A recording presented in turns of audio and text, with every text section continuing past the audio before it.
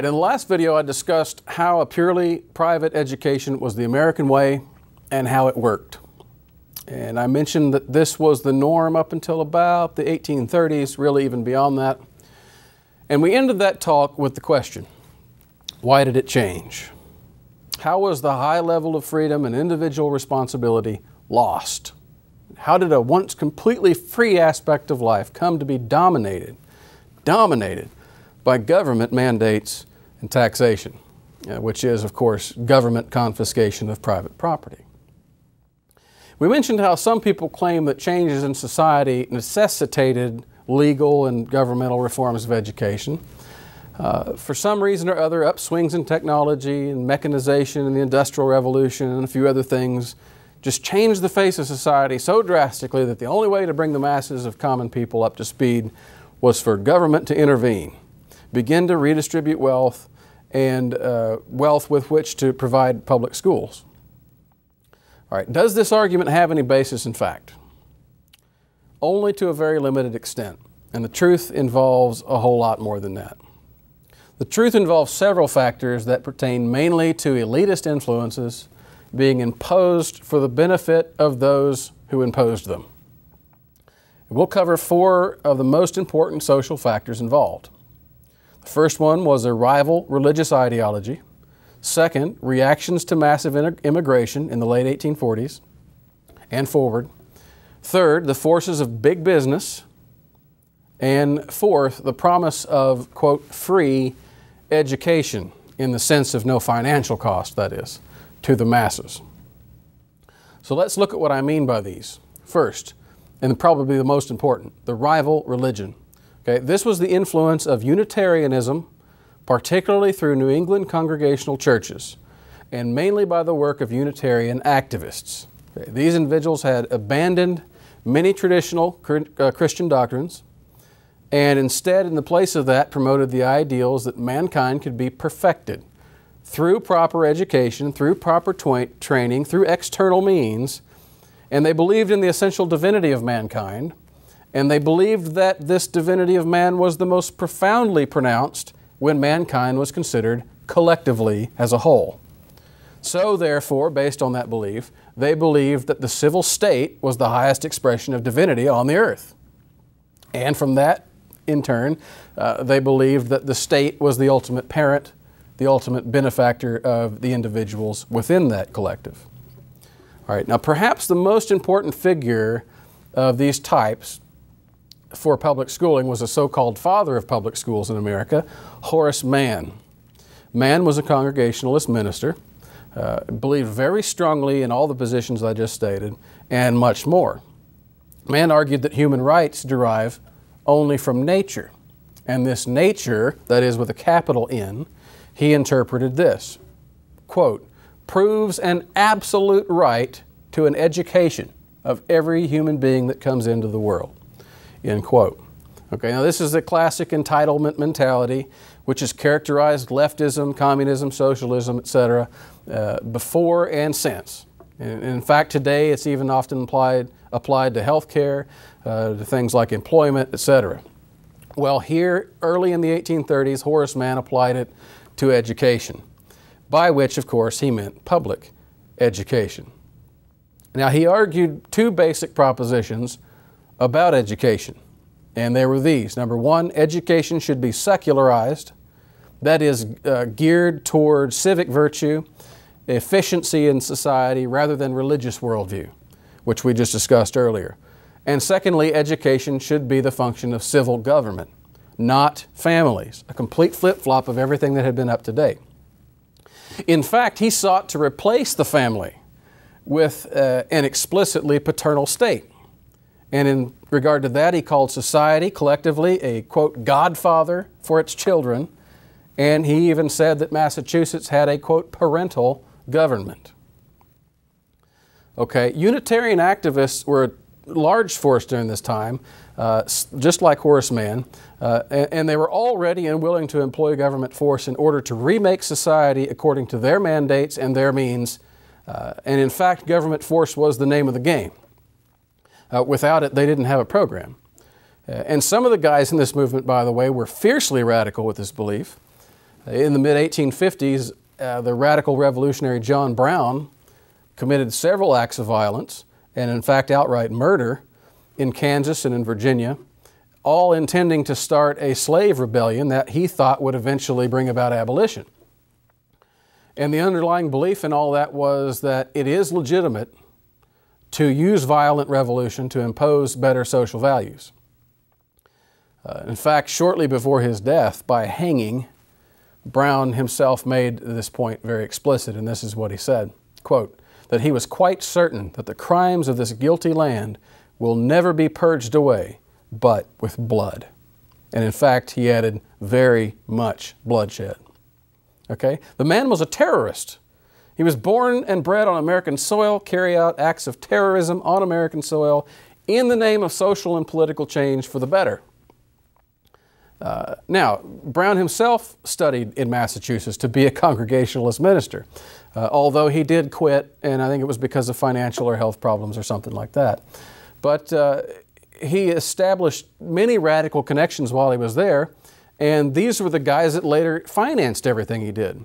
And in fact, the least publicized aspect about this American terrorist Brown is this: the 6 main financiers who also propagandized his work in New England were all 6 Unitarian Congregational ministers. And while not every one of those types in that movement believed in open revolution and violence in the way that Brown did, nevertheless, they all believed in using the force of government to bring about the social changes that they thought were desirable, which is really not much different if you think about it. Okay? It's comparing one version of unwelcome coercion for another, and in both cases, that coercion and those changes are imposed by someone who thinks they know better than you and who believes they have the right and the authority to impose their view on you by force. Okay? Man certainly held those positions in regard to his agenda for imposing public education. And he had 3 basic rules. I'm going to talk about these just briefly. And they summarize his view of education as a right, which required property to be socialized and individuals to be subservient to the will of the collective as represented by the decisions of the state, the civil government. Okay? And here's what he wrote. He said that the successive generations of men, taken collectively, constitute one great commonwealth. So not only were society living to be considered in the collective, but we also had to consider all of future society in that collective arrangement as well. And then based on that idea, he goes on to say this: the property of this commonwealth is pledged for the education of its youth, up to such a point as will save them from poverty and vice, and perhaps to prepare them for adequate performance of their social and civil duties. Now, note the language of salvation there. Okay. Public schooling required taking people's property for the education of society's youth in order to, quote, save them. And save them from what? Quote, poverty and vice. Okay, so here you have not only a messianic state, but you have America's first state-imposed war on poverty. And it had no greater effect then, by the way, than it did under Johnson in the 60s, but that's a whole different story. Notice also that this property would be taken toward this goal, quote, up to such a point as will save them. In other words, these people were going to keep taxing and keep taking until they felt they had fulfilled their mission, which is to say, there's no limit. Man concluded, based on all that, by expressing what we could only call today as socialism. And he said this, quote, the successful holders of this property are trustees, bound to the faithful execution of their trust by the most sacred obligations, and embezzlement and pillage from children and descendants have not less criminality than the same offenses when perpetrated against contemporaries. In the public schooling worldview, you see, you don't own your property. You can never be a property owner, but only a trustee for the property of society. It is society that determines who will get what and for what purposes. and any resistance to the government's dictates in this area is considered a crime of embezzlement and pillaging, which, by the way, are both crimes by definition that are done to other people's property. So note again in all this, by the way, the religious language. Payments for taxes for state-run education are called, quote, the most sacred obligations, which require, quote, faithful execution. Okay. Now, the alleged natural right, which entitles every human being to an education, is so sacred that it transcends the biblical command protecting private property, in man's view. And this is exactly what he said. Quoting again, no one man, nor any one generation of men, has any such title to or ownership in these ingredients and substantials of all wealth, that his right is invaded when a portion of them is taken for the benefit of posterity. In other words, we're going to tax you for education, and you'll pay the tax, and you'll shut up because you have no right to complain about it. It's not really your property to begin with. And all we're doing is for your own good and for the good of posterity. So make this note. Public schooling from day one was incapable of existing without socialism. It requires, by definition, the government to claim ownership over at least a portion of every individual's property. And yet this was constantly sold to the public as something for their own good. One of the leading figures in that movement in Pennsylvania was a man named Thaddeus Stevens, and he used this very argument to defend Pennsylvania's public schooling law of 1834 when it was under threat of being repealed the following year. In the legislature, he said this, to those who objected, by the way, that it was morally wrong to tax someone to pay for other people's education. And this was his response. He said, quote, it is for their own benefit, inasmuch as it perpetuates the government and ensures the due administration of the laws under which they live and by which their property and lives are protected. So you see, the paternal state knows what's best for you and what is the best use of your money. And besides, such measures are for the perpetuation of government. And that government knows everything better than you do, so who could be against that, after all? Besides, isn't it, it's not ironic at all that we're going to perpetuate the government that's going to protect your life and property by taking some of your property to pay for it. Nevertheless, that is one of the dilemmas we have to face. Now, man made his views very explicit on this regard. Public schooling was the path to social salvation, and he was quite open about it. All ills in society could be cured simply by the full implementation of public schooling. And this is what he said, quote, the common school is the greatest discovery ever made by man. Other social organizations are curative and remedial, but this is a preventative and an antidote. They come to heal diseases and wounds, but this to make the physical and moral frame invulnerable to them. Let the common school be expanded to its capabilities. Let it be worked with the efficiency with which it is susceptible, and 9/10 of the crimes in the penal code would become obsolete. The long catalog of human ills would be abridged. Men would walk more safely by day. Every pillow would be more inviolable by night. Property, life, and character held by a stronger tenure. All rational hopes respecting the future brightened. Okay, this is language of healing and of hope. If this is not language of religion, I don't know what is. And yet man was wanting to impose this by the power of the state.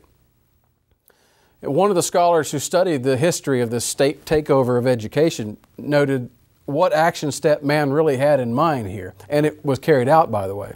And it was the same thing public schools have said ever since. Say, give us the money and we'll make it happen. And our failure thus far is your fault in that we've received insufficient funds. Let it be fully exercised. And of course, man, like most public school advocates ever since, have believed that the school and its parent state had a right and entitlement to appropriate those funds from private people. All right? Overrun by Unitarian thought, Massachusetts was the first state to create a state board of education, and that was in 1837. Now, as its first chairman, they placed Horace Mann. Now, of interest here was the timing of the creation of this secular board. Up until 1832, the Congregational Church was an established church in that state, which meant, of course, that it received funding from the state through taxation to pay its ministers. And, of course, I'm not defending that. But in 1832, they abolished that, and Massachusetts was the last state to do so, by the way. And the state-funded education program was then put in place within only 5 years. And when it was put in place, and Mann put in place the chairmanship, he brokered a political deal that immediately doubled the budget for public education. So common schools, by the way, were already being funded in Massachusetts by local taxes in many places, but this was the first centralizing of it at the state level. All right. Now, the astute observer will note that many public school critics, many public school critics have noted up to date, and that is this: the established churches were kicked out under the ruse that we don't want any established church, but then the public schools were made immediately the de facto state church in their place. But were now officially secularized. It was a secularized state church. And the tyranny was then doubled because the amount of money appropriated for that purpose was doubled. Okay. Now, this ideal of secular public school as a new established religion was expressed not only by the facts of history, not only by my analysis and analysis of critics today, but it was expressed openly in the statements and writings of all these guys at the time. And in fact, the attitude lasted well into the 20th century, openly, and it exists still in the minds of many people today, Christian or not. Now, one representative of that position was a figure who stated it very explicitly, and his name was James Earl Russell. Now, he was the dean of Columbia Teachers College for about 30 years, beginning in 1897 all the way up to 1927. And according to him, as he wrote in 1922, the task of education was, quote, to make democracy safe for the world. And this meant, quote, teaching the proper appreciation of life values. In fact, as he goes on to say, the doctrine that all shall get what they deserve presupposes that the largest possible number shall be taught to want what is right that they should have. In other words, democracy is going to be great so long as the schoolmasters and the public schoolers can first train people on what to want and how to vote. So if you put that more succinctly, they're simply saying, you can have whatever you want in your life as long as I have control over what you want. So go figure that out. Okay, now with that idea of democracy in place as his ideal, Russell then goes on and makes it pretty clear that he believed in the replacement of the church by the public school. And as he wrote, he admired this era in which this type of people would be trained in a trained democracy, and they will, quote, find it expedient to substitute for the established church of the world, of the old regime, a state-supported and state-controlled school system. Now, of course, the state-controlled system was the total antithesis of the free and private systems which had existed and served America for over 2 centuries up to this point. And Russell knew that, and all of his cronies knew that. And nevertheless, they just called it progress. Now, before, as we mentioned previously, teachers were a private affair. They had to compete with each other. And of course, this bred greater choice, it improved equality, it lowered costs, but socialists like Russell couldn't have that. And so they demeaned it in print and in every outlet they could, really. And this is one thing he said. He said, quote, the teacher back then was sold on the open market like chattel. And instead he praised his system in which, quote, the teacher as a civil servant whose foremost duty is the promotion of the welfare of the state was in place. Okay. Now, he did get one thing right when he called this scheme of his, quote, a new conception in American life. It certainly was. Not only was the civil state never meant to be a factor in education in the original American way, But the very conception and practice of civil coercion and the socialism necessary that went along with it was an outright rejection of the American way. It was a rejection of freedom. It was a rejection of freedom in traditional religion, in property, in business, in family, all of which had to be overturned and or replaced in order to impose the grand scheme of state-supported and state-controlled education. Indeed, it was nothing less than a secularized replacement of the established church. Now, there was at least one religious group that saw clearly what was going on, and within just a few years of it beginning to get rolling, they started their own private schools. Now, I already mentioned how this was going on with the Catholic Church and the Lutherans and the Dutch Reformed. It was especially pronounced under the Roman Catholics, and the rise of Catholic parochial schools coincided just right behind the rise of secularized Unitarian public schools, from which the Catholic schools were made to be havens. Okay? Now, why did that take off so fast? One of the reasons it became viable for them financially was due to the second major factor I want to talk about, and that is mass immigration. All right, now much of this immigration came directly from Irish Catholics who had fled the Irish potato famine, beginning in, say, 1845. In 1825, for comparison, there were only about 5,000 Irish people in Boston. By 1845, that number had multiplied 6 times, and there were about 30,000. And at that point, they made up about 30% or more of the population. Okay? These people saw the imposition of government schooling as a secularized version of what was formerly Protestantism. They understood it, and they started their own schools. Okay? And this was true of most of the other early immigrant groups as well. As I mentioned, most of them came from Northern Europe and were either Lutheran or Dutch Reformed. All of these groups started private schools so as to avoid the secularized indoctrination of the public school system.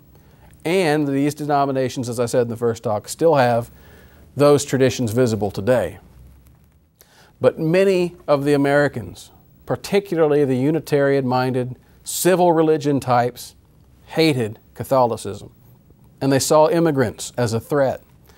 And so they tried to use the force of government to impose their version of the state church and their version of American culture on these people. Okay? To them, public school was not only a means of perfecting mankind and curing society of all its ills, it was also a means of turning immigrants into good little Americans.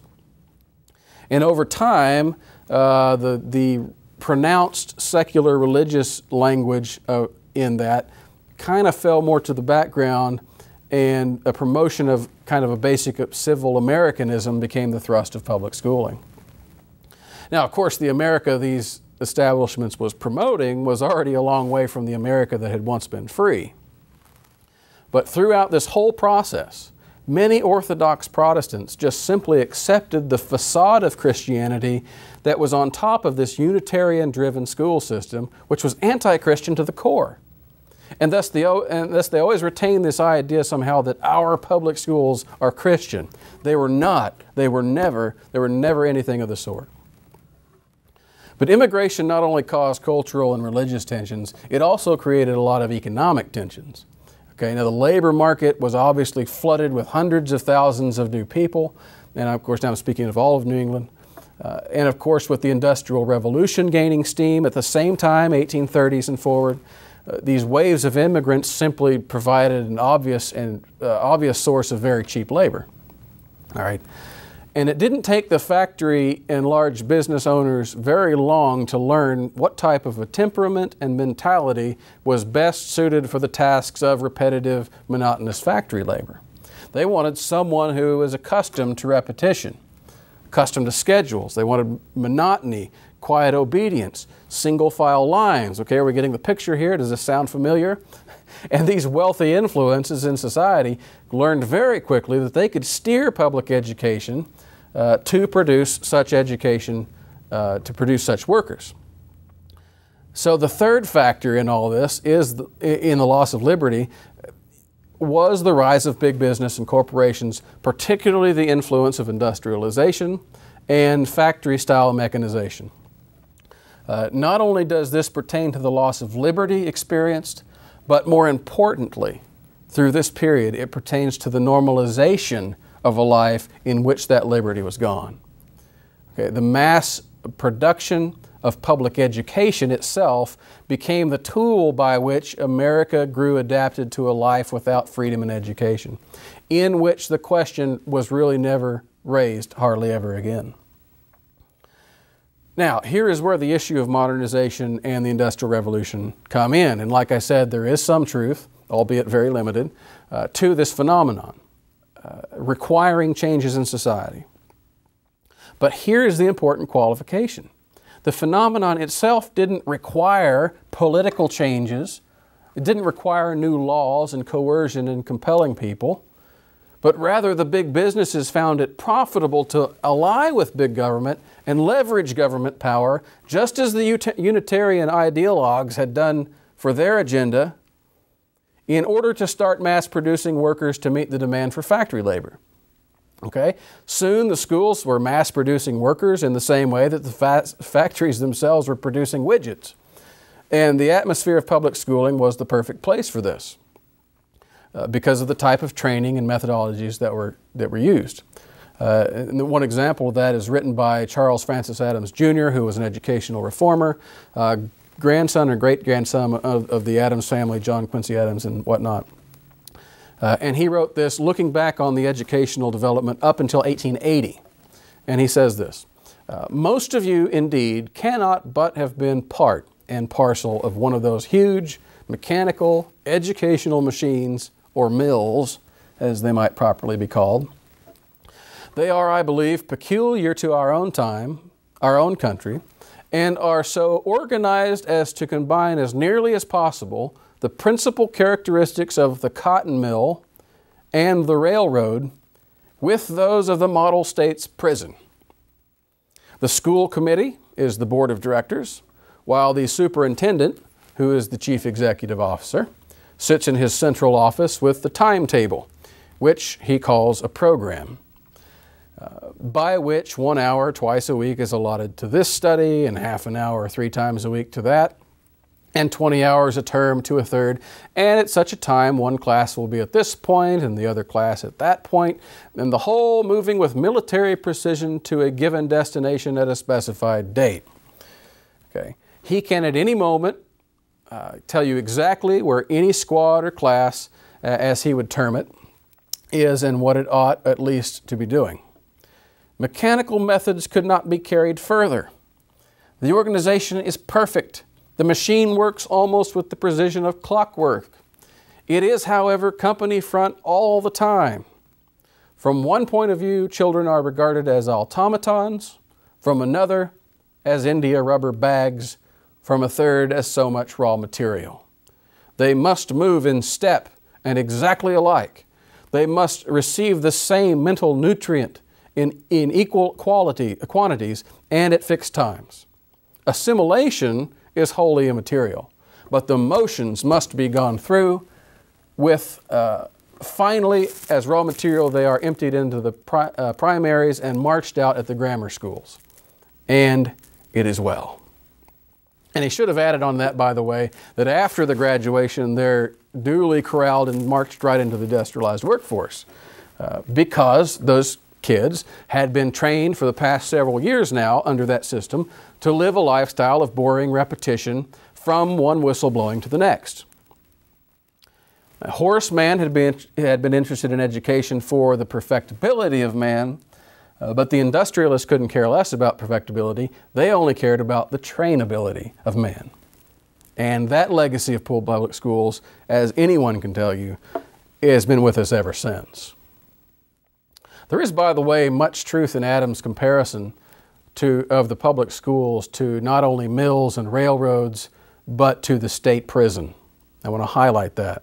The same Unitarian reforming spirit that gave us the institution of public schools also produced in the same era the penitentiary, the insane asylum, and the poorhouse. Okay? And all of those were built on the exact same theory derived directly from their religion, secular religion, that society was the bed of corruption And the proper way to train people was to put them into a controlled atmosphere in which these allegedly corrupt external influences could not affect them. And this very popular theory, at least among those elites, was applied to the reform of criminals, to the curing of the insane and the mentally ill, to the helping of the poor, and to the education of children. So in the same decades of the 1820s and 30s, this nation witnessed somewhat of an explosion, relatively speaking, of institutions, official institutions, for all of these issues. And the growing prevalence of using taxation and government control for all of them appeared about the same time. And yet, as the decades went on, it became very clear that the theory on which it was founded was bogus. No genuine reform was made in criminals. No help was given to the insane that was lasting. Corporate interests had come in and dominated the school systems. So in short, the whole thing was a failure and really a fraud. And the officials merely continued to blame the failure, again, on the lack of funds or on the need for greater control. All right, and this was true so much so that of the few historians of the asylum phenomenon, the one who really went through it made this conclusion that, quote, failure and persistence went hand in hand. Okay, and yet at the same time, when correctional institutions were failing, the advocates merely shifted their emphasis from the cure to the prevention. And that meant that let's put all of our focus on public education instead of the penal and the remedial institutions. And this was used then as an argument for greater government involvement in support of education, and it was just compounded through the decades, really. And yet, finally, on top of all of this, all these major factors, Americans began to abandon home and private education for a variety of factors, of course, but also mainly due to the illusion that government schools were free.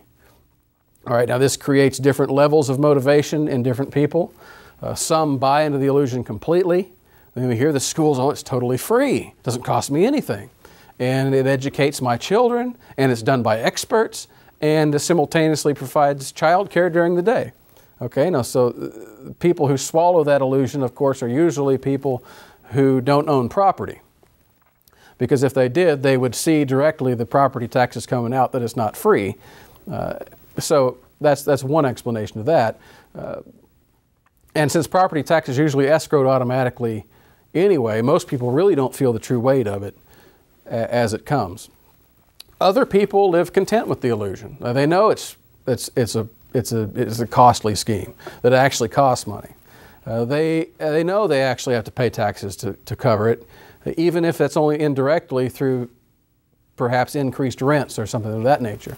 And yet they accept this as moral, or at least practical enough to live with, or perhaps even as a necessary evil. But these people too, once they're receiving the benefits themselves, then learn to defend the system which taxes other people to benefit them. Even among public officials who know better, and in fact, I don't know if they can even legally call it free, simply free, and get away with it, but they simply modify the phrase to remain deceptive. And it's this: public education is free, quote, at the point of delivery, which of course is an admission that it's not free. Okay, now all of these things, all these factors work together to make the perceived benefit of free education powerful motivation among those who are dependent upon the system. They remain self-interested in perpetuating a system that confiscates property from some people, gives it to others. And really, once they're dependent, they become advocates. Okay? And yet the system used and defended by so many conservatives and Christians is based on an anti-Christian, socialistic system of values that goes against everything those people believe in. So how was the liberty lost in the area of education? Well, it was through this combination of factors. It was through anti-Christian ideology, leveraging state power to impose a state-funded, state-controlled utopia. They established a whole new secular state church in the name of getting rid of a state church. It was on top of that, it was through mass immigration that, among other things, sparked some misguided Protestants to use government power to oppose Catholicism and turn Americans into Europeans. Turn Europeans into Americans. It was through the rise of the industrialization and mechanization, the use of mass production and education to create these dutiful, reliable masses of workers for mass production in factories. And it was through the vastly accepted myth that schools are free. And the fact that we now grow vastly dependent upon that benefit has compounded all of these factors. Okay, these things all combined together create this powerful culture in which freedom in education is gone economically. I mean, we're all forced to pay for public schooling even if we don't use it. And the freedom is gone almost totally except in small enclaves. And that was true up until really the past few decades. All right, here's the hope. Many Christians and others realizing the need to reclaim our freedom in education. Many are already practicing it as much as they can. And the tools and resources to make it viable, make it effective, make it easy are so easy, so vast today. You can find them anywhere. There's really no good excuse for anyone who loves liberty not to pursue it in the original American way. Now, as I've already said repeatedly, this is the one area you can change drastically toward the cause of freedom right now. Nothing toward that cause will be easier, will be more effective, and will be more life-transforming for everyone involved than restoring freedom for yourself and family in the area of education. And in the next talk, I'll tell you what to do, how to do it, and the sacrifices it's going to take.